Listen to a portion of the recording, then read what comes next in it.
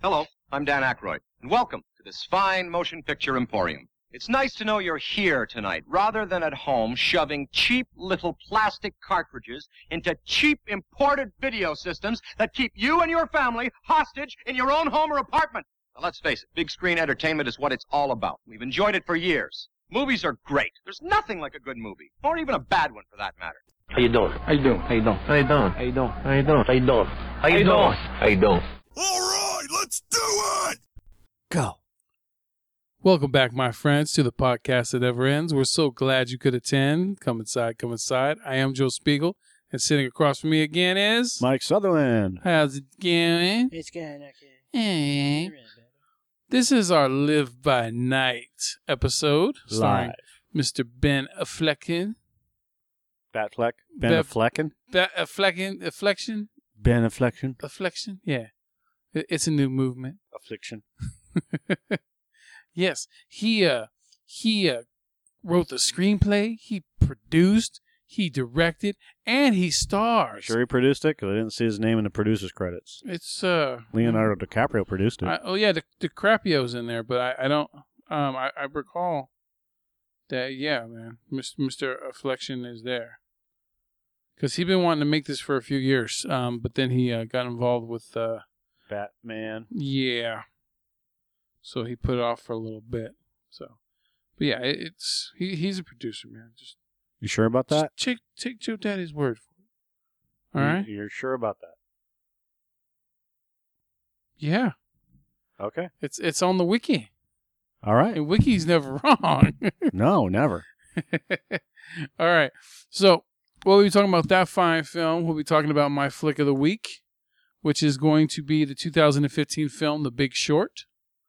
Yours is going to be? Sheena, Queen of the Jungle. Sheena, Queen of the Jungle. Mm-hmm. Okay. Is that a Roger Corman film? No. Is that a Hammer film? No. Sheena, Queen of the Jungle. All right. We'll find out, won't we?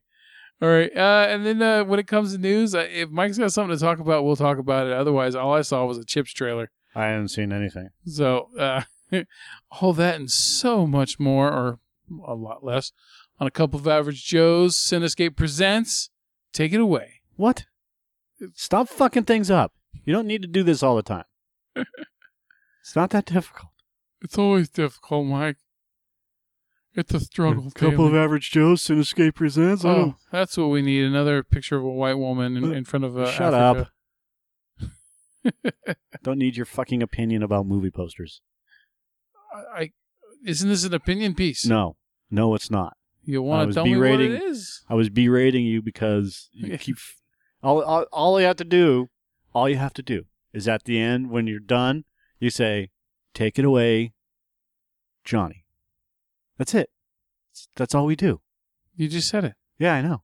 All right, let's get on. But that's all we do. Let's move on with it. Instead of A Couple of Average Joes, Cinescape presents. All right, here we go. Hold your ears, folks. It's showtime.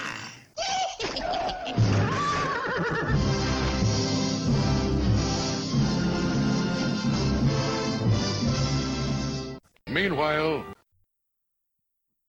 You know what I learned? No. Don't have a tuna sandwich and then have a peanut butter sandwich. Who the fuck does that? I did. Now it just does not feel right in the belly. Why would you have... That's like mixing wine and whiskey. Ugh. Yeah, it's a powerful combination in there. Yeah. Your breath must be awesome. Well, I clean my Fucking teeth and cool. chew the gum. It should be all right. Glad I'm sitting over here. All right. So, Mike and I went and saw Live by Night this week. It is Ben Affleck's newest film where it's set in the 1920s. Ben Affleck plays a character named Joe Coughlin who was in World War I, and he comes home and decides he wants to be part of the criminal lifestyle because he doesn't want to answer to anybody. And so he decides to get involved with some bank robberies and such, to the dismay of his father, played by Brendan Gleeson, who is a police captain. And what ends up eventually happening is the learning of lessons for Mr. Affleck, his character, and all the consequences of his actions that end up becoming tragic for him near the end of the film. There's much more to it than that. But anyway, it is based on the 2012 novel written by Dennis Lehane, who has written a lot of films. He's also written, a lot of books that have been turned into films. One of his books that he wrote was Gone Baby Gone, which was directed by Ben Affleck a few years ago. But he's also I thought it was Gone Girl. No, that's a different one. That was directed by David Fincher. No, Gone Baby Gone was about a kid that got kidnapped in Boston. The book of the same name, Live by Night, won the 2013 Edgar Award for mystery. Edgar, I guess it's like for Edgar Allan Poe type, novels, things like that. So anyway, now I could tell from the way this movie went. Look, I don't call myself an aficionado yet when it comes to movies, because I'm not. There's certain things I don't catch, certain things I don't remember, but there are certain things that I do notice. And sometimes I can tell when watching a film that it was based on something else. It wasn't just like, say, written originally for the screen. That you could tell was based on previous material. When watching this movie, I had a feeling that this was based off something else, like a book, because it felt like there were things being cut out of it. And it felt like the emphasis was spent too much on certain things that should have been spent on other things, if that makes sense. Does that make sense? Yes. All right. Yes, it does. Sort of. I mean, other than the fact that it says generally at the beginning of the movie, based on a novel, or I know, based on a novel written but by... I don't know if I was paying attention to the beginning credits of the movie or not. I'm just telling you the way it looked and felt. I could tell that this movie it definitely had that feel, that it was, because I don't know. It's just when you watch a movie that's based off of adapted material, it's there's a different style that goes to writing novels than it goes to writing screenplays, and so you can see it. Sometimes you can see that mixture. Like, say, I don't know, when you're. Can I bring up The Counselor? Maybe, you know what? It's difficult for me, but I could just tell. You get that vibe.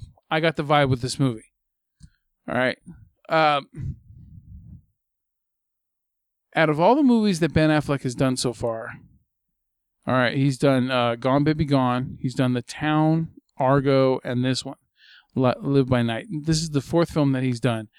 This one has the ability to be up there with those other films, but it failed more monumentally. Momentously? No. Monumentally. Because he did not deliver on what the most important thing is for a movie of this scope, which is for it to have substance. Tell a linear story. Yeah, it didn't have substance to it. It looks good. It's well shot. But I truly think that, now I don't know how much of the movie was filmed. I don't know how much might have been cut out. I don't know. But it looks to me like a lot of things were cut out, and there were certain things that were picked to run longer than other scenes. I also feel that it's just. I also feel that you're not on the same page with me, Mike. I'm listening. I want your input, man. I want to hear what you have to say about this movie. I'm letting you do your thing. All right. I think, look, off the top of my head, there are movies that had potential to be epic. Some people think epic can be, always has to be something that has to deal with dragons or fucking swords, but it doesn't. an epic movie can be something that's just large scale. This movie had the potential to be epic in scale and scope and size, and instead, it just, by the time you hit the end of the film, it didn't get you there. It didn't. It just, there was plenty of impressing aspects to it, but there was not. It just didn't deliver that final blow. You know what I mean? There's so many good performances in this film. Some that they spent too much time on, but then there's some that they didn't spend enough time on. And that, the use of the actors in this movie is the same thing as the actual storyline itself. Is that as a director or screenwriter or whatever you want to call it, or even an editor, whoever's in charge of all of this didn't know how to properly balance it all. Because I disagree with that. They all know how to balance it all. What it comes down to is you have a committee. Okay? Make a movie by committee, edit it by committee. Okay? Regardless of Affleck as the director, et cetera, et cetera, et cetera. The problem with the movie, and I understand where you're coming from, is it jumps all over the place. Instead of giving us a linear story, we understand Ben Affleck plays a character his character was in the war, and then he comes back home, and he doesn't quote unquote bow. He bows to no man, and he doesn't play sides, except he's playing sides when it comes to his loyalty to the Irish mob instead of the Italian mob. Yeah. But again, he kisses no rings. And then he doesn't want to become a gangster, but he becomes the exact thing that he doesn't want to be. Yeah. Which happens to not everybody, which happens to a whole lot of people. Yeah. But the storyline and the progression of the character is such that you have voiceovers that carry you into the next scene, but it makes no sense to do that. Instead of you could do the voiceovers like when he was in prison, and he gets out, he goes, if my dad had lived two weeks longer, yeah, I would have been able to see him for one last time. That worked perfectly. That scene worked very well. And then the next scene is he's in front of the Italian mob boss, Pescatore. Pescatore. Maso Pescatore, is that it? Yeah. And Pescatore wants Affleck's character, Coughlin, to go down to Florida to handle, the rum? Yeah, his rum bootlegging operation. Yeah, the bootlegging operation, which is, there's problems because there's always this, not intangible, there's this underlying vibe, I guess is the best I can say right now, which is the Irish mob guy that Ben Affleck doesn't like because he has problems. Well, he was fucking the guy's girlfriend, first and foremost. Yeah. And secondly, he almost had him, he had him beat to half to death, right? Is also down in Florida. Yeah. Okay. It would have made for a much better story to parallel the Maso and, what was his name, Albert? I can't remember the name of the Irish guy in... Oh, Albert White. Yeah, thank you. Albert White. It would have been much better to parallel those stories. So when you have Albert doing something and Maso doing something and you have Affleck kind of caught in the middle, because he's already caught in the middle. Yeah. So that when he goes down to Florida to deal with this shit and he meets up with Dion, if it were done right, you would think that Dion's working for Albert and not for Ben, right? But the good thing about that is that never happened, because in general bad Hollywood gangster films, it's like, oh, you're going to betray me. I know you are. It's like, I'm totally fucking loyal to you. No, you're going to betray me. I know you are. I'm going to have to kill you. Yeah. Right. Well,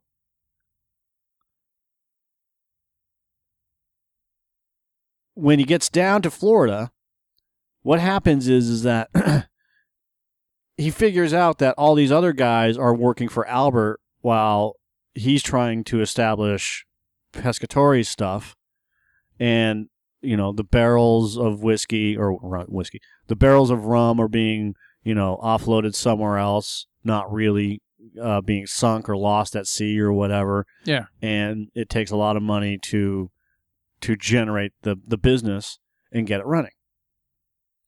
And he happens to fall in love. Again, you parallel the Maso and the Albert stories, while you have Ben Affleck going through all of this stuff, but he's being pulled in either direction. Yeah. And that's the fault of the screenplay. I understand what Ben Affleck was trying to do, but in this case, it wasn't a failure. It was all over the place and not giving us... He was trying to be Quentin Tarantino, but ended up being more like... Or maybe he was trying to be like the guy that wrote Sicario. Okay. I can't think of the guy's name. Or Godfather. He was trying to be like Coppola, and he ended up being...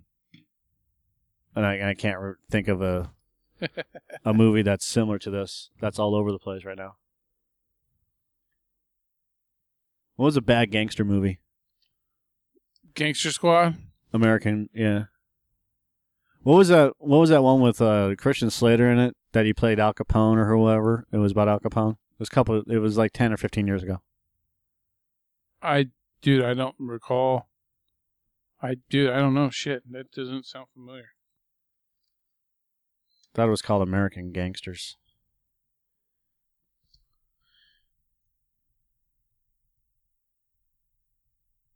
Here we go. Mobsters. Taylor, yeah. Oh God, yeah. Taylor Sheridan. Is Mobsters the one that had Richard Grieco in it?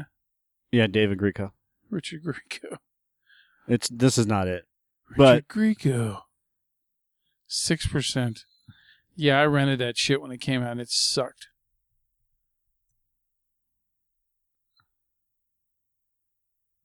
Huh. See? Look, I really think that Google can read your mind. Huh. Yeah. Maybe closer to the road to perdition than anything else. Public Enemies, that's the one I was thinking of. Okay, the one, yeah, with Johnny Depp and Christian Bale's going after him, yeah. Right. See? He played John Dillinger. Yeah. So, yeah, 2009. Yeah, Public Enemies was not a bad movie. It's got 4.5 stars from Roger Ebert. It was done by Michael Mann. Forgot about that. Yeah. But I was thinking of that, but maybe it may be a little bit more Road to Perdition or possibly American Gangster instead of what it really wanted it to be, what Affleck wanted it to be, which was basically fucking The Godfather. Yeah. But the cinematography was beautiful. You were talking about that. Yeah, it was done by, I believe the guy's name is Robert Richardson. He won the Academy Award for cinematography for JFK, Hugo, and there was another one he's won, but he's been nominated multiple times. He was nominated for Inglourious Bastards, for Django Unchained, I think also for Hateful Eight. Yeah, he's worked with a lot of different big directors. So, I mean, yeah, the movie had a great look. Look, the costumes look great. The sets look great. The music was great.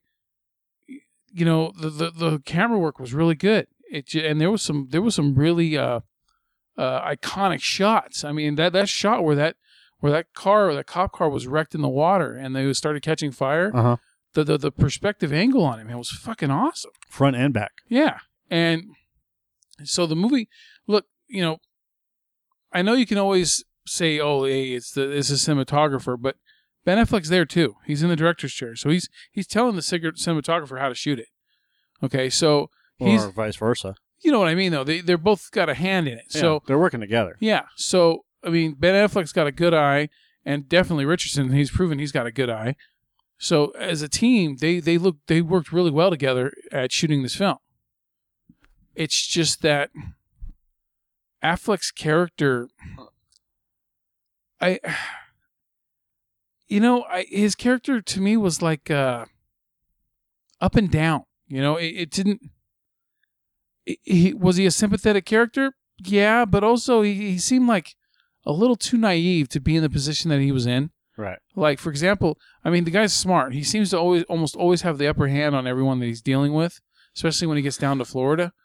But the things that keep happening behind his back, that kind of tells me that his character wasn't fully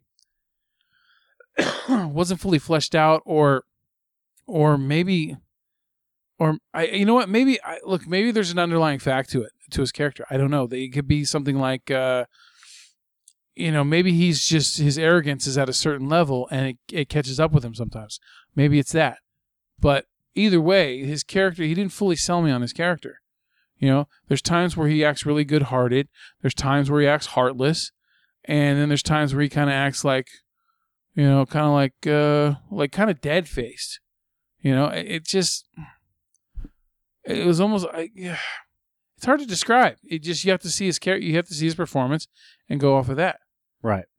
Now, I did a quick synopsis of reading about the book after we saw the movie, of course. There were a couple things I noticed that were different from the movie, but the big thing that really, the one thing that bothered me, and I mentioned this after we saw the movie, was Chris Cooper's character. He played the sheriff. He played, what was his name? Sheriff Figgis. I could tell that there was more to his character than they showed in the movie. And it was true. Because when reading about the book, his character, he was doing stuff to his daughter in the book. His daughter was played by Elle Fanning. Right. And that made more sense. It fit into more of the way that things were going on with his obsession with her. Right. And things like that. I don't know if Affleck cut it out for time constraints or what, or maybe he just didn't want to delve into that subject matter. But the only thing that gave you any kind of hint that he was like that with his daughter in the film version was when he was spanking her, telling her that she was a sinner. Right. But that could have been taken one way or the other. It wasn't. You can tell if it was sexual or not. For one way, you could just see it could be like the Carrie thing, where it's just the overly religious parent that's, chastising their children. I don't think so. Well, okay. Well, maybe I'm naive. I don't fucking know. But no, I think it had more to do with. I mean, that's why, the wife left with their son. So you have the sheriff that his daughter goes to Los Angeles to be an actress, right? Yeah. And the way he caresses her face, and he's happy for her and all this other stuff, but there would be no reason for the wife and the son to leave the sheriff when the daughter comes back with heroin tracks on her, unless there was an underlying issue. And generally that underlying issue is he is somehow involved with that. He knew what was going on, but never did anything about it. Just accepted, And then when he saw the pictures, it was just it confirms. Yeah. But he had probably already been doing things to her. Yeah. And that's what led him down this path of self-destruction anyways. Because generally when you have sexually abused children, yeah, and then they go off on their own, they seek out self-harming things. Well, not necessarily self-harming, but to escape from this fucking savage reality. Yeah. So what you're saying is the movie does deal with it. But it's way more subtle. Yeah, it's very subtle, in my opinion. That doesn't. No, I could see that. I forgot about the wife and the son leaving. But yeah, But I think that it could have delved more into that because there's a scene in the movie, and look, one of the underused characters in this film for me was Elle Fanning's character. See right here, it's revealed that she was sexually abused by her father. Yeah. Her performance, she was only in 4 or 5 scenes total in the entire film, if that. But all of her scenes had poignance to them. Especially the last scene that you see her, where she's in the diner and she's talking to Affleck's character, and she pretty much tells him that she doesn't believe in God. She's just going through the motions because her dad wants her to. And the whole time she's telling him this, there's this blankness in her eyes. Like after you find out that, her character commits suicide after that scene, it kind of makes everything fit into place with her character. Right. You could tell that she had already made that decision that she's never going to experience joy ever again. Life will never get better in her own, preview. What do you call it? Foreview. You know what I mean? I hate it when I blank on words. But I just thought that her character was so compelling that she should have been in more of the film because of how good she was. And for her to be this good at 18 years old, because that's how old she was when they were filming it, I think she's going to be a force to be reckoned with in Hollywood, because, hell, dude, when they filmed Super 8 back in 2000, I think it came out in 2011 and they filmed it in 2010. I think she was only like 11 or 12. And dude, she was already acting like a full-on mature actress at that time. So I think that she might even end up being better than her sister Dakota, because she's really good. She was amazing in this movie. Another actress that I thought was great in this movie was Sienna Miller, as she played Emma Gold. I didn't even know that was Sienna Miller, and I always forget about her. But her performance in this movie, she totally sold me on the fact that she was Irish. She might as well have been an Irish actress, and the fact that she was just she was one of those characters that she's repugnant, but she's also intriguing at the same time. Right. You know what I mean? Like she's repugnant because she's so free-spirited that it's like almost like she's like throwing it in your face kind of. But then at the same time, it's like, damn, it's very sexual and it's very powerful at the same time. So Sienna Miller's performance was just really good. Especially, I love her last scene in the film when Affleck finds her after seeing her in the picture, and he goes and finds her, and how she still acts. She's acting like to keep, she has her own walls up, and she's pretending that she never really cared for Affleck's character. Just, we had a good time at the time. Right. She was in the military science fiction action film G.I. Joe: The Rise of Cobra. Yeah, she played military science fiction film. Yeah. Fuck you. Yeah, she played the Baroness. She was hot in that. She was goddamn hot. It was like one of the only highlights in that movie. But yeah, I love really good depth-filled performances like that from actresses. Now, there was another actress that was like the opposite.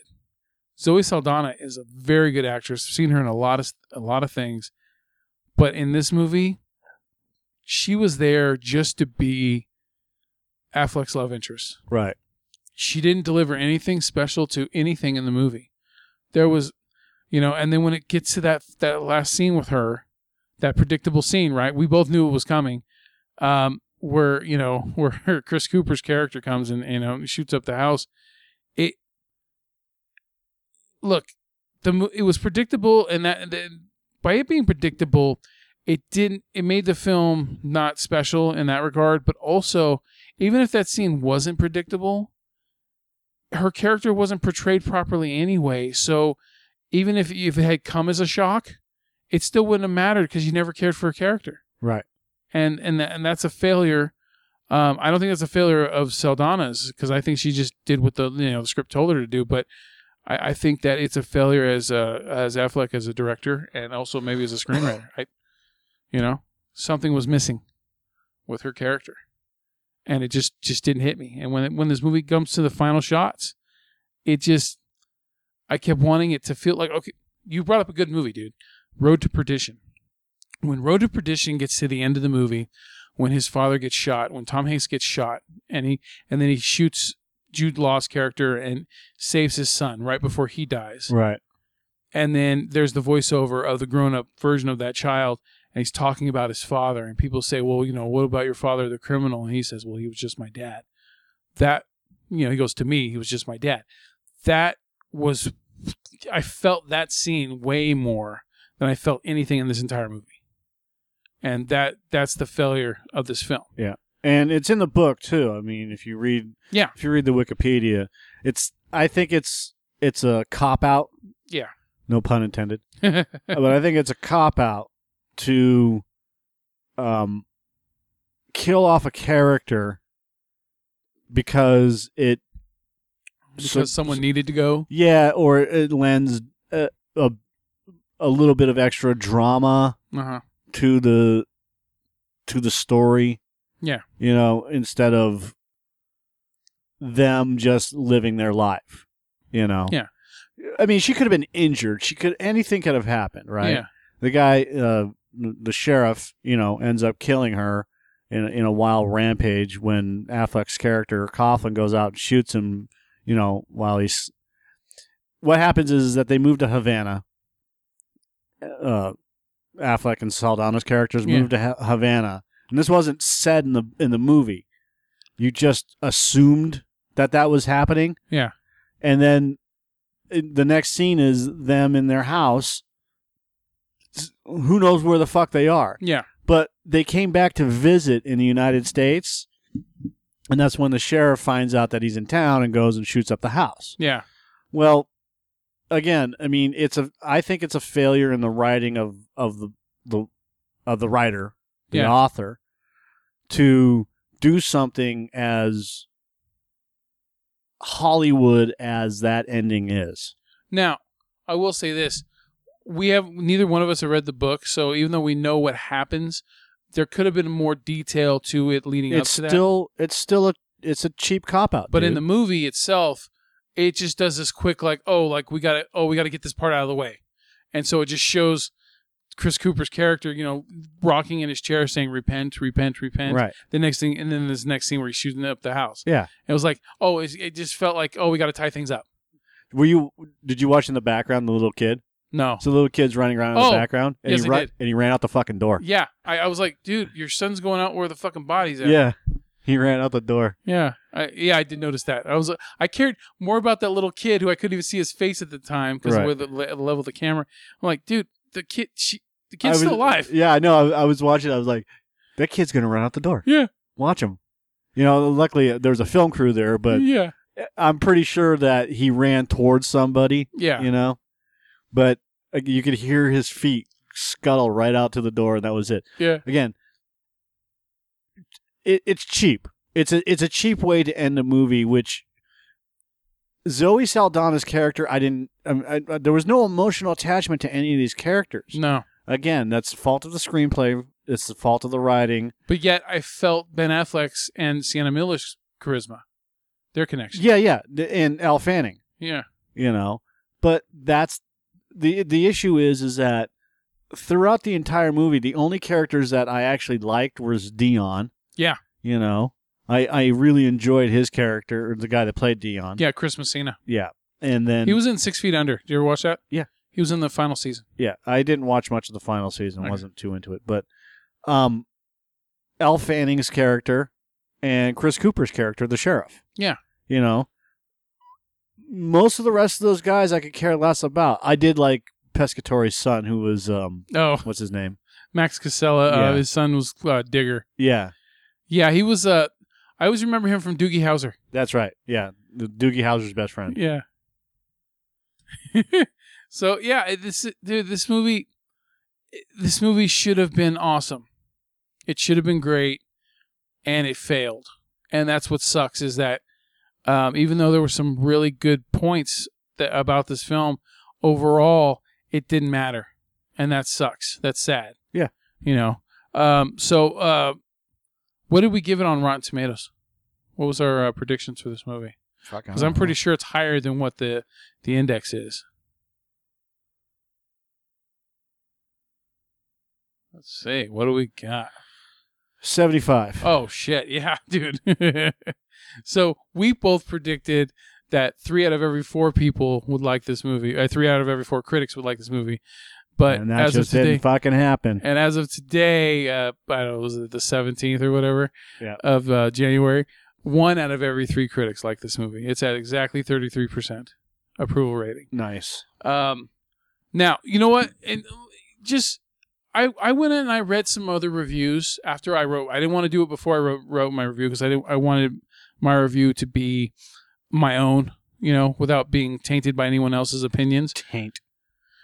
That's a great word, isn't it? Great area. That's a great word. So, but then I read after I wrote the review because I wanted to hear other people's opinions, and a lot of people's opinions are very similar to mine. And so here's what some of these people are saying. David Edelstein from New York Magazine said, "You probably won't turn it off when it comes on cable, but the material needs to be bigger, more momentous, as well as more intimate." Okay. David Sims from The Atlantic, he gave it a thumbs up. He said one of the film's final set pieces is so wonderfully staged that it reminds you what skill Affleck has with the camera. Next time, he should perhaps confine himself behind it. I don't know what that means. That means that he's better as a director than he is as an actor. That's pretty much what the guy was stating. He should have stuck with one thing. I put that in my review as well, is that Affleck shouldn't have spread himself out among all of those things for this film. He should have picked one or two and let other people handle it. Again, if you don't challenge yourself, you don't know what you can get. You won't know what you can do. Sure, that's great and all, but the movie still It's suffers. not great and all. It's the truth. If you don't challenge yourself, look, as much as I thought the movie was meh, it's not a bad movie. Yeah. However, you can't go through your entire life. You can't go through your entire work life and expect everything to be smelling roses. You can't shit. You can't have unicorn poop every day. You know what I'm saying? Yes. Sometimes you have to eat real shit. And that look, that's fine and great, man. But also, a good leader knows when he should be delegating, Not necessarily. not just taking it all on himself. No, it has nothing to do with being a leader and delegating. It has everything to do with this is what I want to do and this is what I want to try. I haven't tried acting and directing, and a lot of people can do it. Jon Favreau did it in Chef and a couple of other movies. But the fact of the matter is that you have to push yourself to do things. And I disagree with what that guy says. Maybe he should have stayed as a director, or he's better at directing than he is at acting. Well, you're a fucking critic. And you get paid to see movies. What else have you done with your life? So there you go. I disagree with that, with what he says. All right. Adam Graham from the Detroit News said that it sure looks great. It was lensed by Tarantino regular Robert Richardson, and its gangster movie tropes are familiar yet welcome. Kate Taylor from the Globe and Mail, she's rated as a top critic, says she gave it a negative, saying, "Here, the outlaw as hero trick just doesn't work. We can't both sympathize with Coughlin's moral quandaries and thrill to his crimes." I disagree with that, too. So here's one from Paul Whittington, Irish Independent. The early scenes have a certain gritty intensity, but once Coughlin heads south, the film loses focus, and Affleck is cast adrift as the only three-dimensional character. No. Part of that was what you said, though, about how when it goes down south, the movie goes down south. Yeah, when the movie goes down, it goes down. Yeah. Let's see. Let me do a couple more. Edward Porter from the Sunday Times in the UK says, in his fourth feature as a director, Ben Affleck is stuck with an inert screenplay and a bland leading man. God damn it. People use my words, even though she wrote it before I wrote it, I think. This one lady from the SSG Syndicate says, fumbling and in focus, and it's fatally flawed. I use fatal flaw in the fucking review. All right. All right. Live by Night is the weakest work of Ben Affleck's trajectory as a director, and not even the good cast that backs it manages to get the movie going. Live by Night. He actually said Live by Night.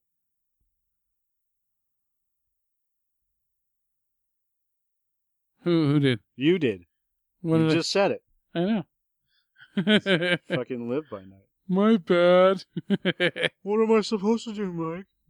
So yeah, critics are pretty much, I agree with some of their takes on the movie, and it makes sense to me. The movie's not a 33%. Okay, No, it's not. This movie should have been at least an 8, but I gave it a 5.5. It's just a little better than average because it fails to make me feel anything. So it's a good movie. It just has that problem, and that problem keeps me from loving this movie. And sorry, you'll never bring me back because of it. All right. Why are you apologizing to me? I'm apologizing to the microphone because it Why has are to you hear all my shit. Why are you apologizing to the microphone? He didn't tell you nothing to you. I don't want him to get vindictive or anything. Don't get mad, microphone. I didn't mean to treat you so shittily. Mhm. All right, so all right, so what would you give the movie, dude? About a 4.5. Okay, shit. I thought you'd give it higher than me. I thought you were gonna end up giving it like a 6 or something. Nope. There's too many problems with the movie. The ending is typical Hollywood bullshit, Yeah. and the story it's difficult enough to keep up with the story, but when you get down to Florida, it really gets difficult because there seems to be no linear progression. It's just spread all over the place. It's basically it's like one good scene after another, but they're so spaced out Yeah. that you don't really know what the fuck. What is Affleck's character doing? He's going to every bar and he's doing this and he's talking, but nothing's getting done. It's like getting lost in the Everglades. Yeah. Pretty much. All right. Don't know where you're going. All right. So that's our thing about Live by Night or Road Live to by Perdition. Night. Yeah. Road to Mediocrity. Exactly. All right. So on to our flicks of the week. My pick this week is a movie that I truly believe that everyone who lives in this country, the United States of America, should see. It is called The Big Short. It is based off of a novel from 2012, I believe, by Michael Lewis. Right. This movie was so goddamn good that I watched it twice on Netflix. I almost watched it a third time. This is one of those movies that I really wish we had seen, but at the time, I don't even know if I saw any trailers for it, and I don't remember even coming out. It came out... How the fuck can you not remember? I was like, we got to go see this movie. I don't know. I don't know. Maybe I was preoccupied with some shit. I don't know. But it came out at the end of 2015.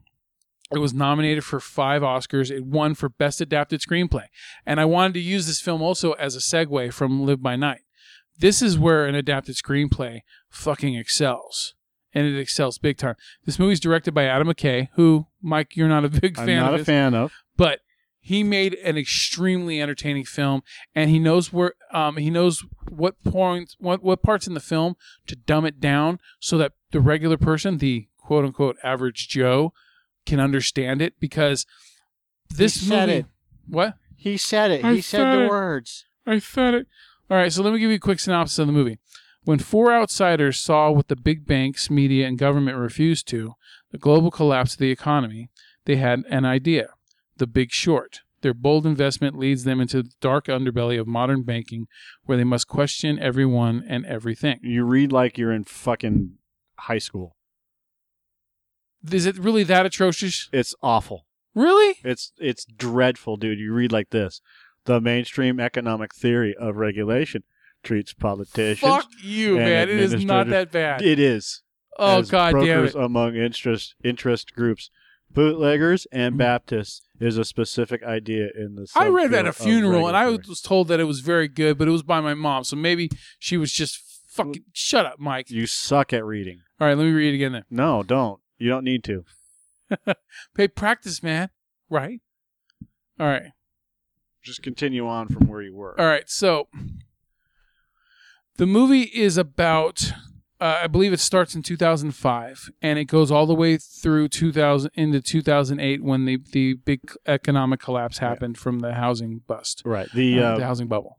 The book is called The Big Short: Inside the Doomsday Machine by Michael Lewis. Yes. About the financial crisis of 2007-2008. Yes. It has a whole shitload of actors in it. Most of them are in very small roles, which makes the movie even more interesting because it's not focusing on one actor for too long. It's bouncing in between these characters. It bounces between the people that discovered that the housing market was going to collapse before it happened, and that these people were trying to make some kind of a profit off of it. Right, which is what The Big Short means. Yeah, but they were also disgusted with the system. And actually trying to get other people to notice what was going on, and no one wanted to pay attention to them, especially from all these lending companies and stuff like that. They didn't give a shit. And the way this, I'm going to bounce all over the place a little bit here, but the way this movie ends is very honest to the way the world works. The world doesn't work with happy endings, with rainbows and fucking butterflies. It happens with disappointment and money being the biggest voice, okay? And anyone who owns a home or deals with banks should see this movie. Hell, maybe even read the book to see what these people did. These lending companies and these banks, these big banks, continue to do. They continue to this day. They just repackage the same bullshit and still try to sell it to the American people. It is scary to see what they look. Someone said that these banks had a big saying that it was they're too big to fail, and then they said, well, that was a lie. They weren't too big, but they were. They are too big to fail, and I'll tell you why. Because they knew that this was going to happen, but they also knew that the government was going to bail them out, so they did it anyway because they're too big to fucking fail. And as long as the ultimate dollar keeps, calling the shots, that's just how they're going to get away with this shit, because no one fights them on this. What's great about this movie is it's funny. It is fast paced. It is entertaining, and it keeps me interested the whole time. Even when it's getting into its numbers and stocks and bonds jargon, it is still entertaining. It's still full of energy. One of the brilliant things that this movie will do is when it's trying to explain something about like a subprime mortgage or shorting a bond or things like that, is it will say, oh, well, let's just go to Margot Robbie in a hot tub to explain this to you. And then it has Margot Robbie in a hot tub, and she's explaining this to you in layman's terms. And then she goes, now fuck off. And then the camera leaves, right? And then there's another scene where it's got Anthony Bourdain, the famous chef, and he explains how they take all these shitty bonds that are getting old, and then they put them all together and do like a stew, and and then they repackage them and sell them, and people think that they're these next big thing, and they're not. They're the same old shit. Right. And things like that. And it's really, really intelligent how this movie does it. It lost the Best Picture nomination to Spotlight, which Spotlight was about the Boston Globe, I believe, finding out about the Catholic Church, playing musical priests, yeah, right? That scandal. That was a very good movie, and I haven't done a Netflix pick on that one, or I'm sorry, pick of the week on that one, but I also saw that film, and that one did win Best Picture. And I'll tell you what. The Big Short, maybe the subject matter isn't as important in The Big Short as it is about what these priests were doing to kids. But as a film, The Big Short is a better overall film than Spotlight is. Big Short is entertaining, and it makes me angry, and it makes me want to do something, at least for a moment, until we become, distracted by our smartphones and shit. So, what are you saying? Like all of us, people, we're always distracted, right? One way or another. But this is just really cool, dude. I love this movie. Also, Ryan Gosling is in it. He plays this douchebag who also saw this all happening, and he found a way to make a shitload of money off of it. And he's full of charisma and great acting ability. Steve Carell, holy shit, dude. Thank God he got away from The Office, because he in movies is amazing. He is a great actor. He plays a character named Mark Baum who works for the bear market, I guess. It dealt with a little bit. The bear market is a term. I know he works for something that deals with Bear Stearns, though. I don't understand. This movie has a lot of detail to it. People that understand the financial sector would get a lot more of this movie than, like, say, someone like me. But like I said, it knows how to dumb things down at the right parts to keep you invested in the storyline.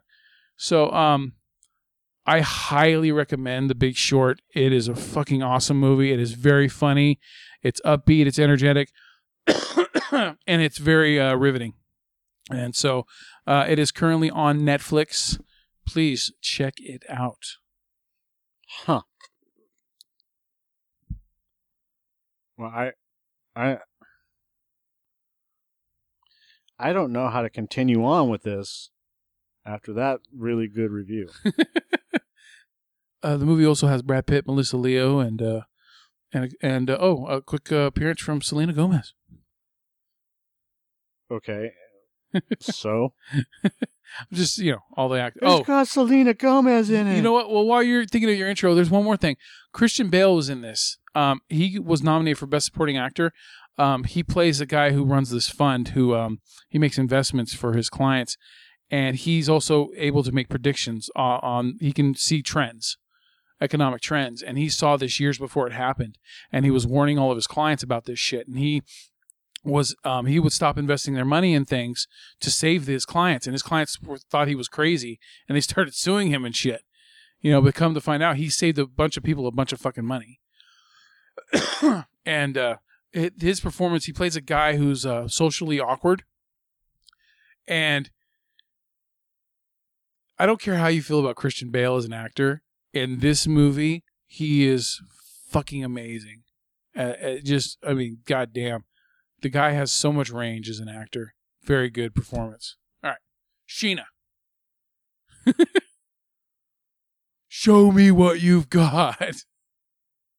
Why do you have to do that? I'm blowing you up, bruh. Come on. You're blowing me up. I'm blowing you up, brother. I appreciate that.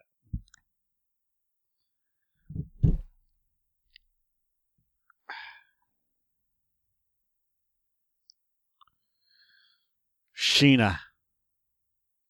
1984, Columbia Pictures made a movie called Sheena, Queen of the Jungle. It stars Tanya Roberts, Ted Wass, who played the dad in Blossom, Trevor Thomas. It was directed by John Guillermin, and written by Lorenzo Semple.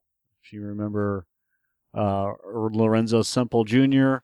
And John Guillermin, they made King Kong. The one with Jeff Bridges? Yeah, Lorenzo Semple. We've talked about Lorenzo before. He did Batman, The Parallax View, 3 Days of the Condor, and there was another movie. Hold on a second. Papillon, The Drowning Pool.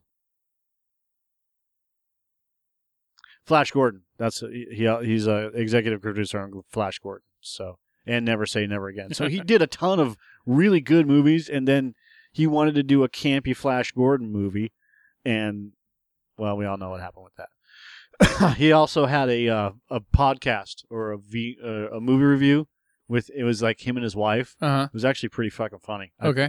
He's gone now, but you could still watch his shows on the YouTube.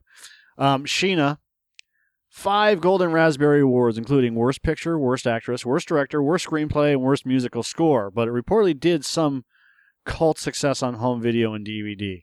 The budget was $25 million. It made $5 million at the box office. Now, Damn. I never saw this at the movie theaters because I thought it was a fucking stupid movie. But it's a staple of. It was a staple of like USA when USA was just nothing but bad TV shows. Oh, like when they used to play Hell Comes to Frogtown? Yep, and Friday the 13th marathons all the time. Sorority Babes and the Slime Ball Bolorama. Yes. That was another one. Okay, Yes. Go ahead. So, the whole movie is basically while investigating rumors of a mystical healing earth whose powers are said to flow forth from the sacred Gajara Mountain. Geologists Philip and Betsy Ames, Michael Shannon and Nancy Paul, are killed in a cave-in, leaving their young daughter Janet an orphan. Well, basically it's Tarzan. Yeah. That's really what it is. Janet is adopted by a shaman, and because of a prophecy about the cave-in, she is viewed as a child of the gods. Shaman. The one. She's Shaman. the chosen one. As she grows up, Sheena learns much from Shaman about the lore of the jungle and the ways of all its creatures. That was a sentence. Learns much from Shaman. She's even entrusted with the I guess secret that's his name. of telepathic communication with animals, and outsiders rarely, yes, I said it on purpose, outsiders rarely disturb their territory since that part of Tagora is under the special protection of King Jabalani. Clifton Jones. So what ends up happening is the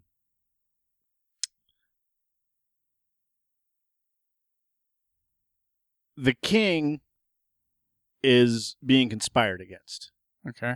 And Ted Wass and his cameraman, Fletch Agronsky, I don't even know where they count these fucking names, Donovan Scott, are in Tagora to do a story on the former football player, that's the king's brother, Prince Otwani, Trevor Thomas. When the king is killed and the shaman is framed for it. How the shaman gets framed for it is just the whole thing. Basically what happens is somebody had mounted a crossbow on a tree and had it triggered, had a timer trigger on it. And the way that it gets found out is somebody had knocked over the cameraman, and when they knocked over the cameraman, his camera pointed up into the tree right when the crossbow shoots into the king, right? Yeah. Or shoots at the king. It kills the king. So they're doing this documentary on this soccer player. And while Ted and his cameraman are going through the dailies, they notice something weird. They're like, oh, this doesn't look right. Well, it looks like it's all infrared. It's really fucking weird how they have the camera, how the camera is set up to look like it's infrared when the whole it's like black and white and you can only see like certain angles and whatever else.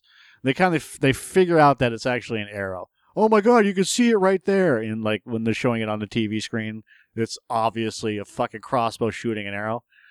And what they're going to do is they're going to try and smuggle this film out of the country. Mm-hmm. Well, what happens is heading to a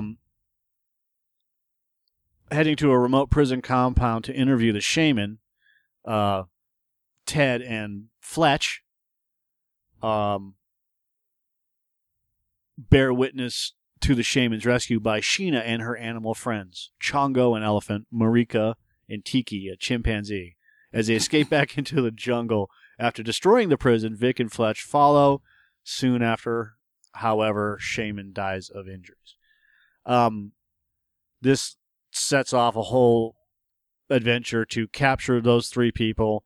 Sheena tells them what's going on. This guy's corrupt, and blah, blah, blah, blah, blah. Yeah. The film is fucking awful. Let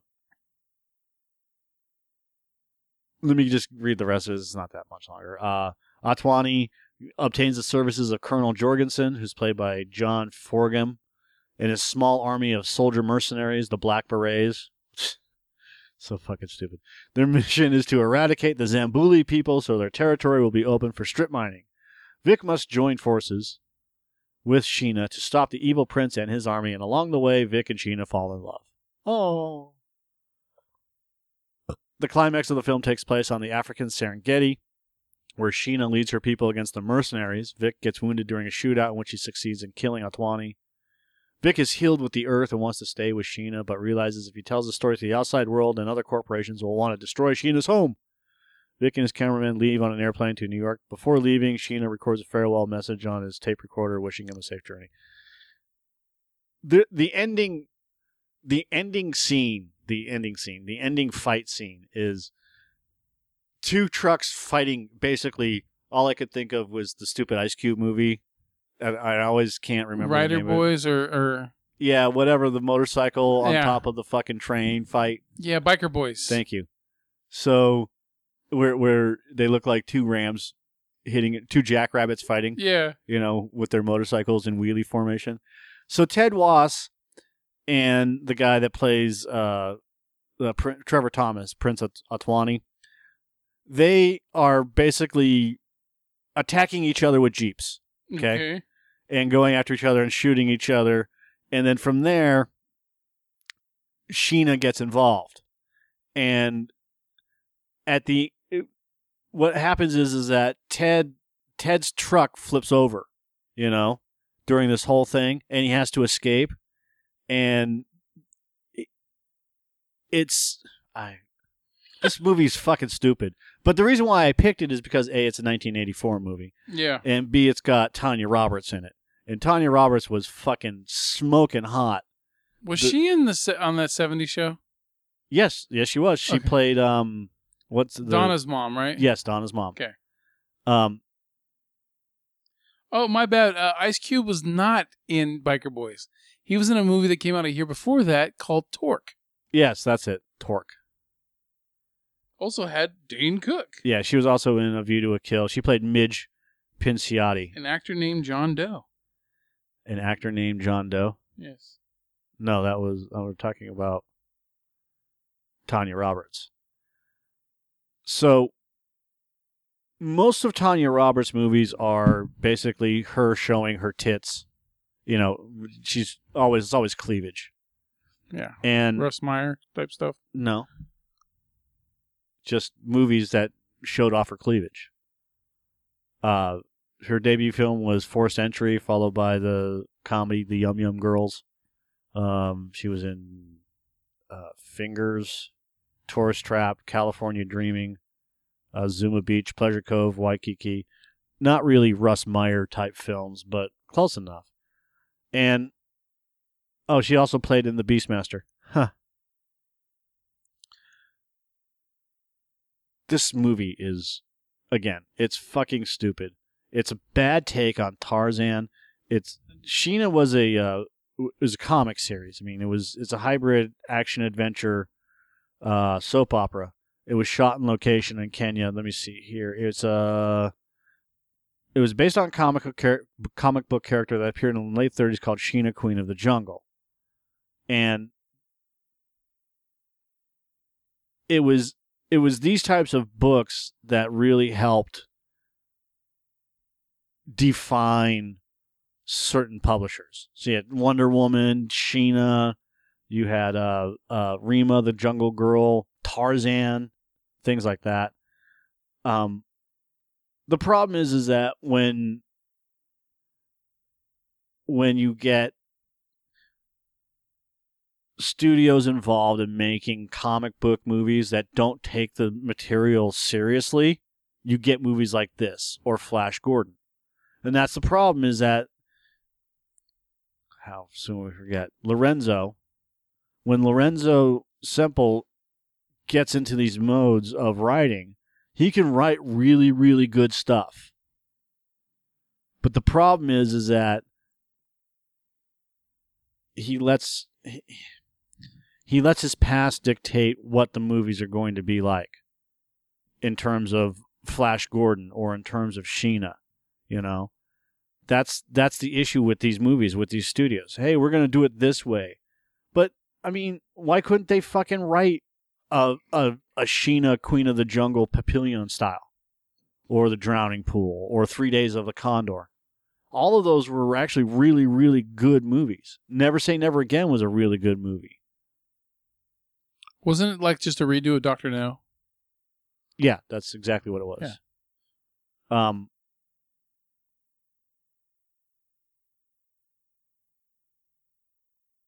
That's the problem with these movies. And if you look at what Lorenzo Semple has done, between TV and film, you would be impressed. Sort of. I mean, he did make King Kong, and he did do Sheena, and he did do Flash Gordon. But again, it's filmmaking by committee where they don't take the material seriously. Flash Gordon could have been fucking amazing, But they didn't they should have done it like Star Wars. They should have done Sheena, Queen of the Jungle, like the Tarzan remake. That was huge. That had, what's his name in it?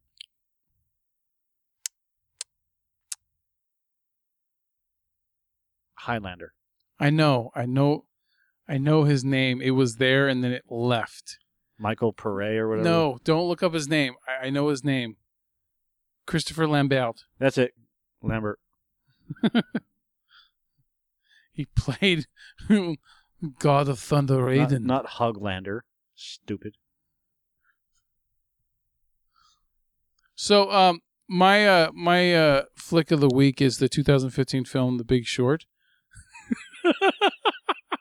I recommend people watching this. And the reason why I recommend people watching the movies that I pick is because if you have an appreciation for film, no matter what, the movies that I pick are to show you, especially if you're getting into film, what to do, what not to do. Yeah. Now, there are scenes in Sheena that are fucking fantastic. But they're far and few between. Yeah. Most of the acting is atrocious. And again, it's not taking the material seriously. And I've said that multiple times, and I'm drilling it in. In order for anything to be done properly, you have to take the material seriously. If you take it too seriously, it turns into Ang Lee's Hulk. Yeah, definitely. God damn. If you do it just right, you have what Marvel is doing, which is opposed to the DC stuff. Yeah. And that's the issue. In my opinion, the perfect representation of TV or film stuff for anything is the Marvel series movies that have come out. Batman the Animated Series, Superman the Animated Series, Justice League, and a couple of others that take the material. They're not super serious with it, but they are right on the money when it comes to the respect of the material that has come before. You know, there's a great, where is it?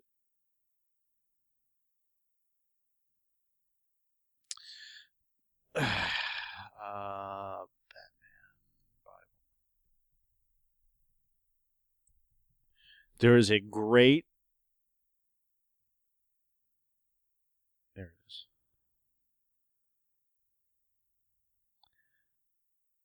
It's not a book, but you can get the PDF. And it's the Batman the Animated Series Bible, written by the team. Started by Bruce Timm. Here it is. This is the one I want. And this is basically what they say.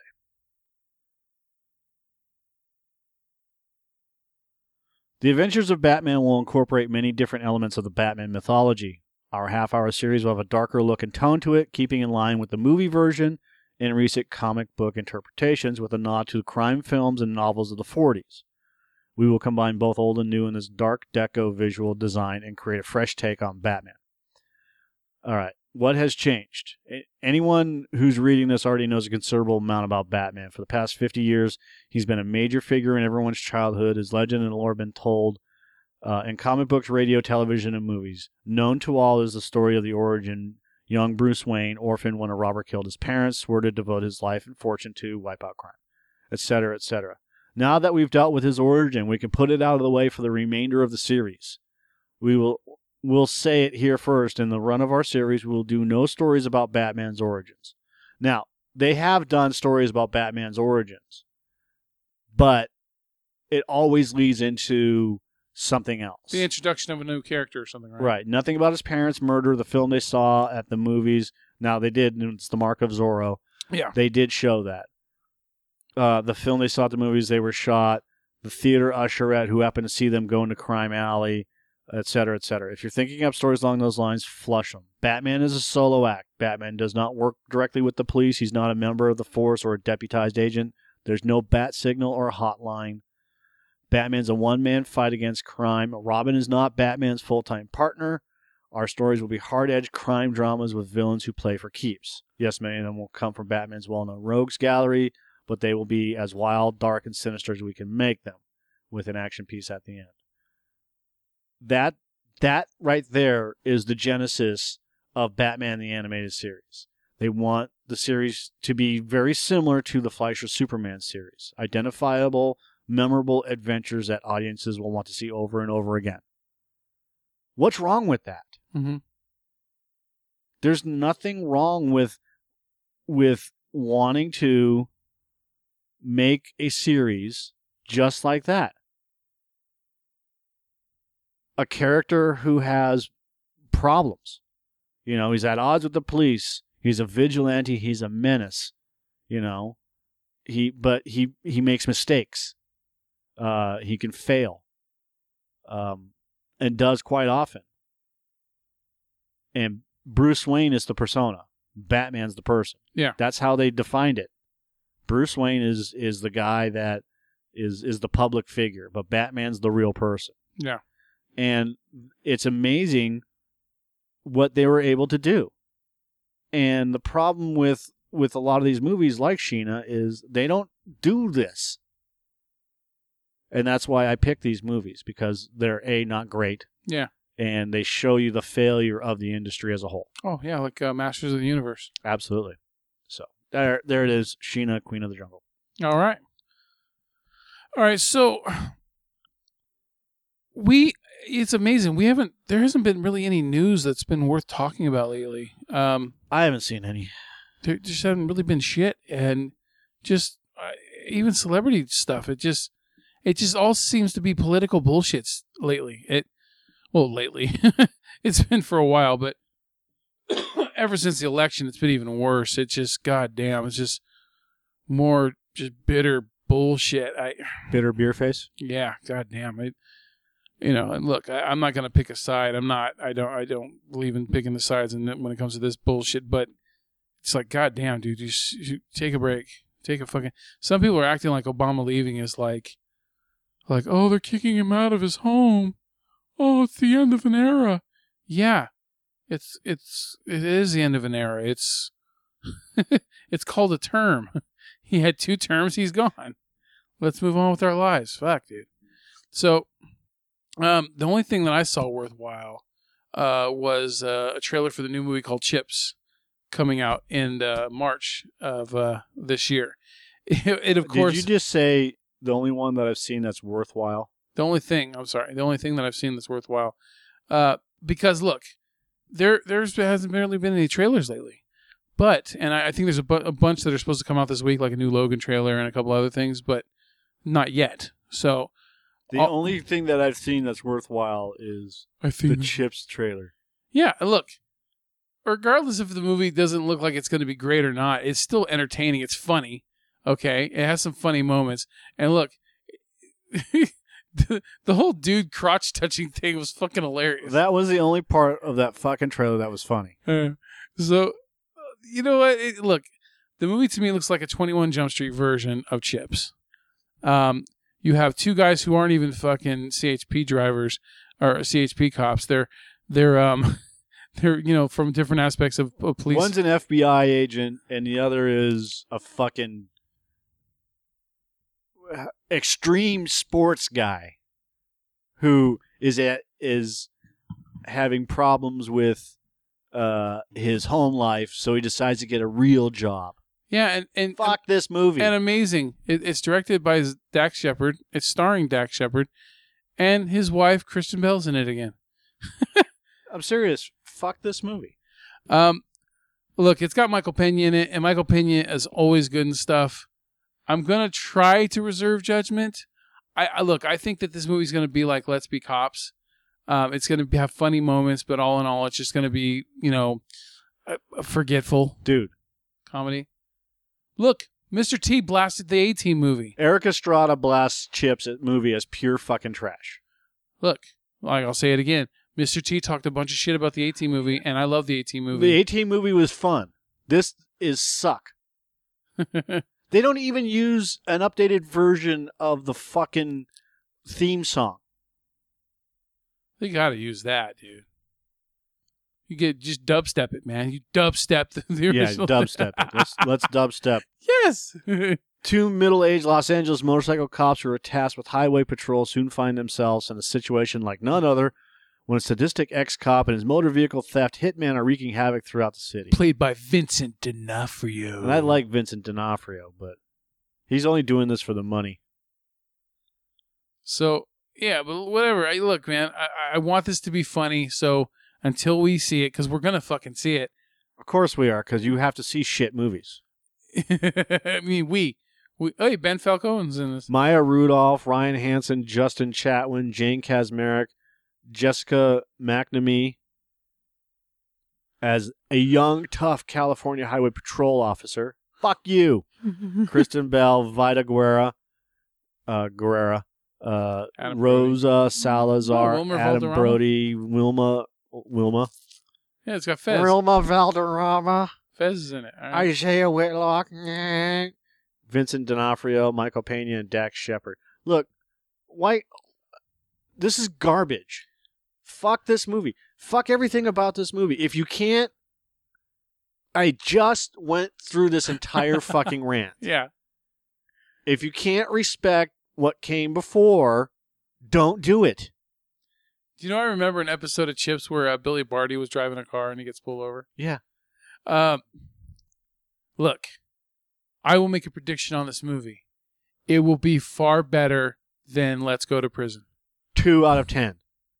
You want to make our predictions now? I'm making a prediction now. It's a fucking 2 out of 10. You think? Okay, It comes out in March. I know it's We still got. We have 2 to. months away. I know, but we have to pick. See, look, we only have 4 movies that we picked so far. All right, we'll do the list tonight, man. But I'm serious. I'm giving Chips. Well, I don't know where you're giving it. 99, and I'm giving it this. Look, it's got a bunch of dick jokes, and it's got Dax Shepard in it, and it never gets. I don't care. Anything with Dax Shepard in it never gets good ratings. So I'm going to say, do you really think I'd give it a 77? I don't know.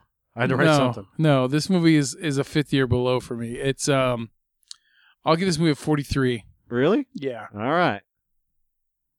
I'm giving it a 20. All right. 2 out of 10. All right. This movie can suck me.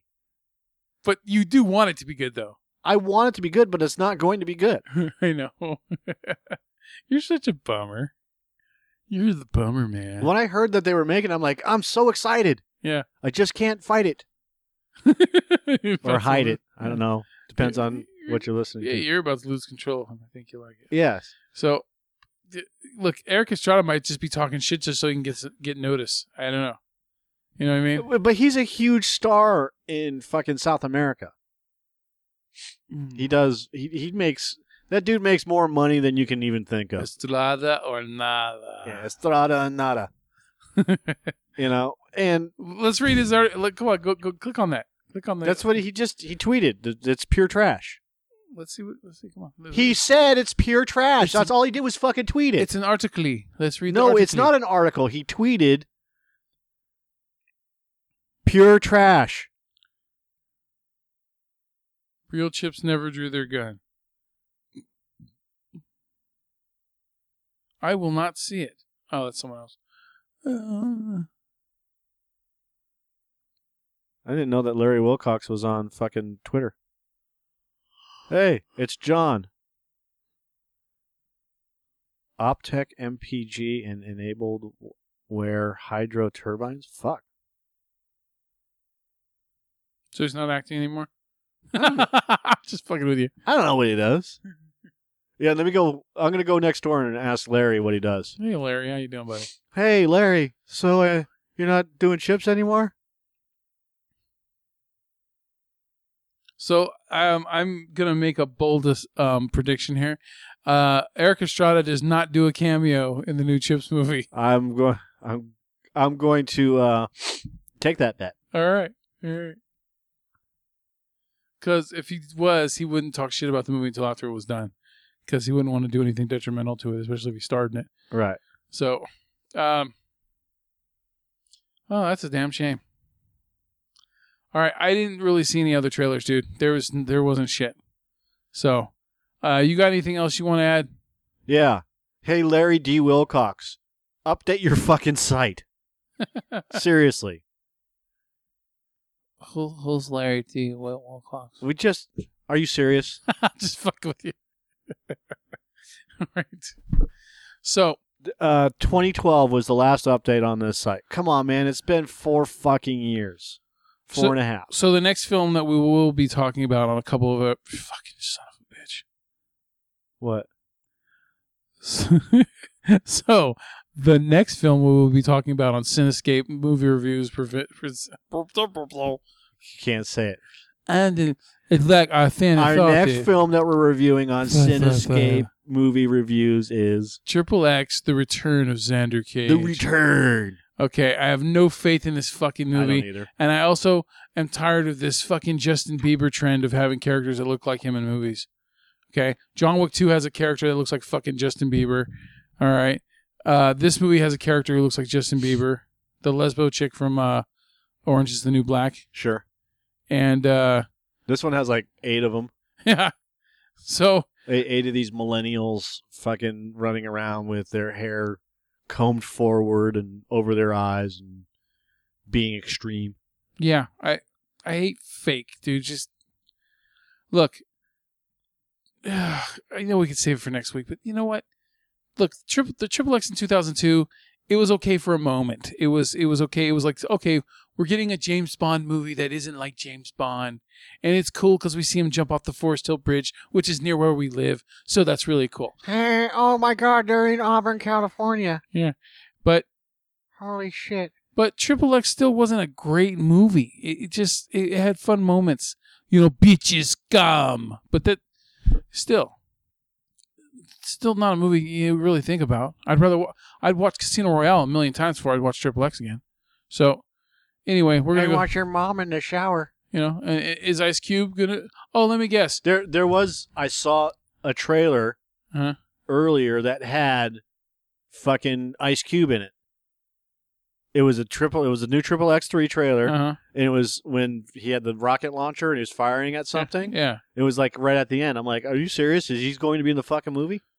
Okay, because what I'm thinking is in Triple X2, the State of the Union, that they say that Xander Cage got killed, right? And they even had a thing on the DVD, on the extended DVD, saying, "Make you sure you." Oh, that's disgusting. That's funny though. Make sure you squirt today. They said they had this little mini movie called The Death of Xander Cage, and he goes into a building. They have a stunt double play him. He goes into a building and it explodes, and then his tattoo that's on the back of his neck, all bloody and shit, falls onto something to indicate that he's gone. But that's all you see is just a big chunk of flesh with his tattoo on it. What? You know, the Triple X tattoo on the back of his neck. So to make you think that, you know, Vin Diesel died in the movie, right? That's so stupid. And so I was like, why the fuck did they even kill off his character anyway? They didn't need to. So, but I'm apparently they didn't. But they didn't show him die. So they can always just say, hey, you know, I cut it off. I cut it off, and I wanted to go live my life, get extreme. So and then look at this is what they're gonna do in this movie. Samuel Jackson's gonna show up again. He's gonna say, "Oh yeah, the Ice Cube guy." Prove to me that you are still the Xander Cage that you should be. Yeah, where's the Xander Zone? That's what I'm talking about. Say, oh yeah, the Ice Cube got killed. You know, whatever his name was in that movie. Chase. Did you bring your Chase card? That was his name in the movie?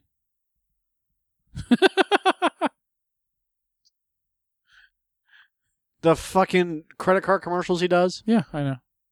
It's in your wallet. Yeah. All right. On that note, let us say goodnight. Good night. Cinescape. Out. Really? That's how you're going to end the podcast? Cinescape. Cinescape out. Goodbye. Cinescape. Cinescape done. Cinescape. Fuck you. Nancy Kerrigan was cute. Now she's even more ... I really need her. Get it? Need. Fuck you. Hey, I got an afro. I'm a white guy with an afro. That's Tom Jones, stupid. That is not Tom Jones. That's fucking Tom Jones. I think you're full of shit. Buddy Greco. Yeah. That ain't unusual. Fucking Tom Jones. All right. Good night. Goodbye.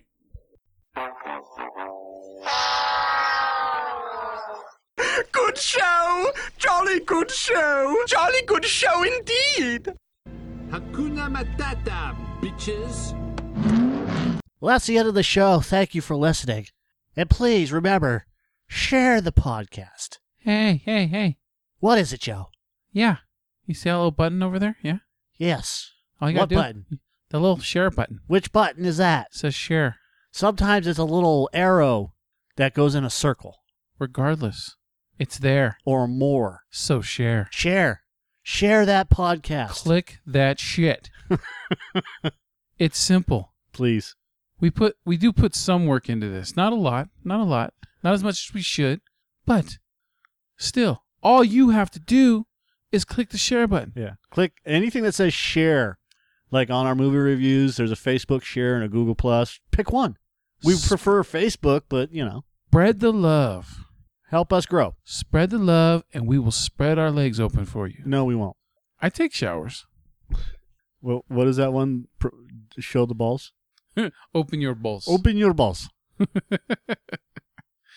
So, yeah. Share the show. Share the hell out of it. Share. Give her some love. I sound like little Nicky. Have a good night. Share. This is the end.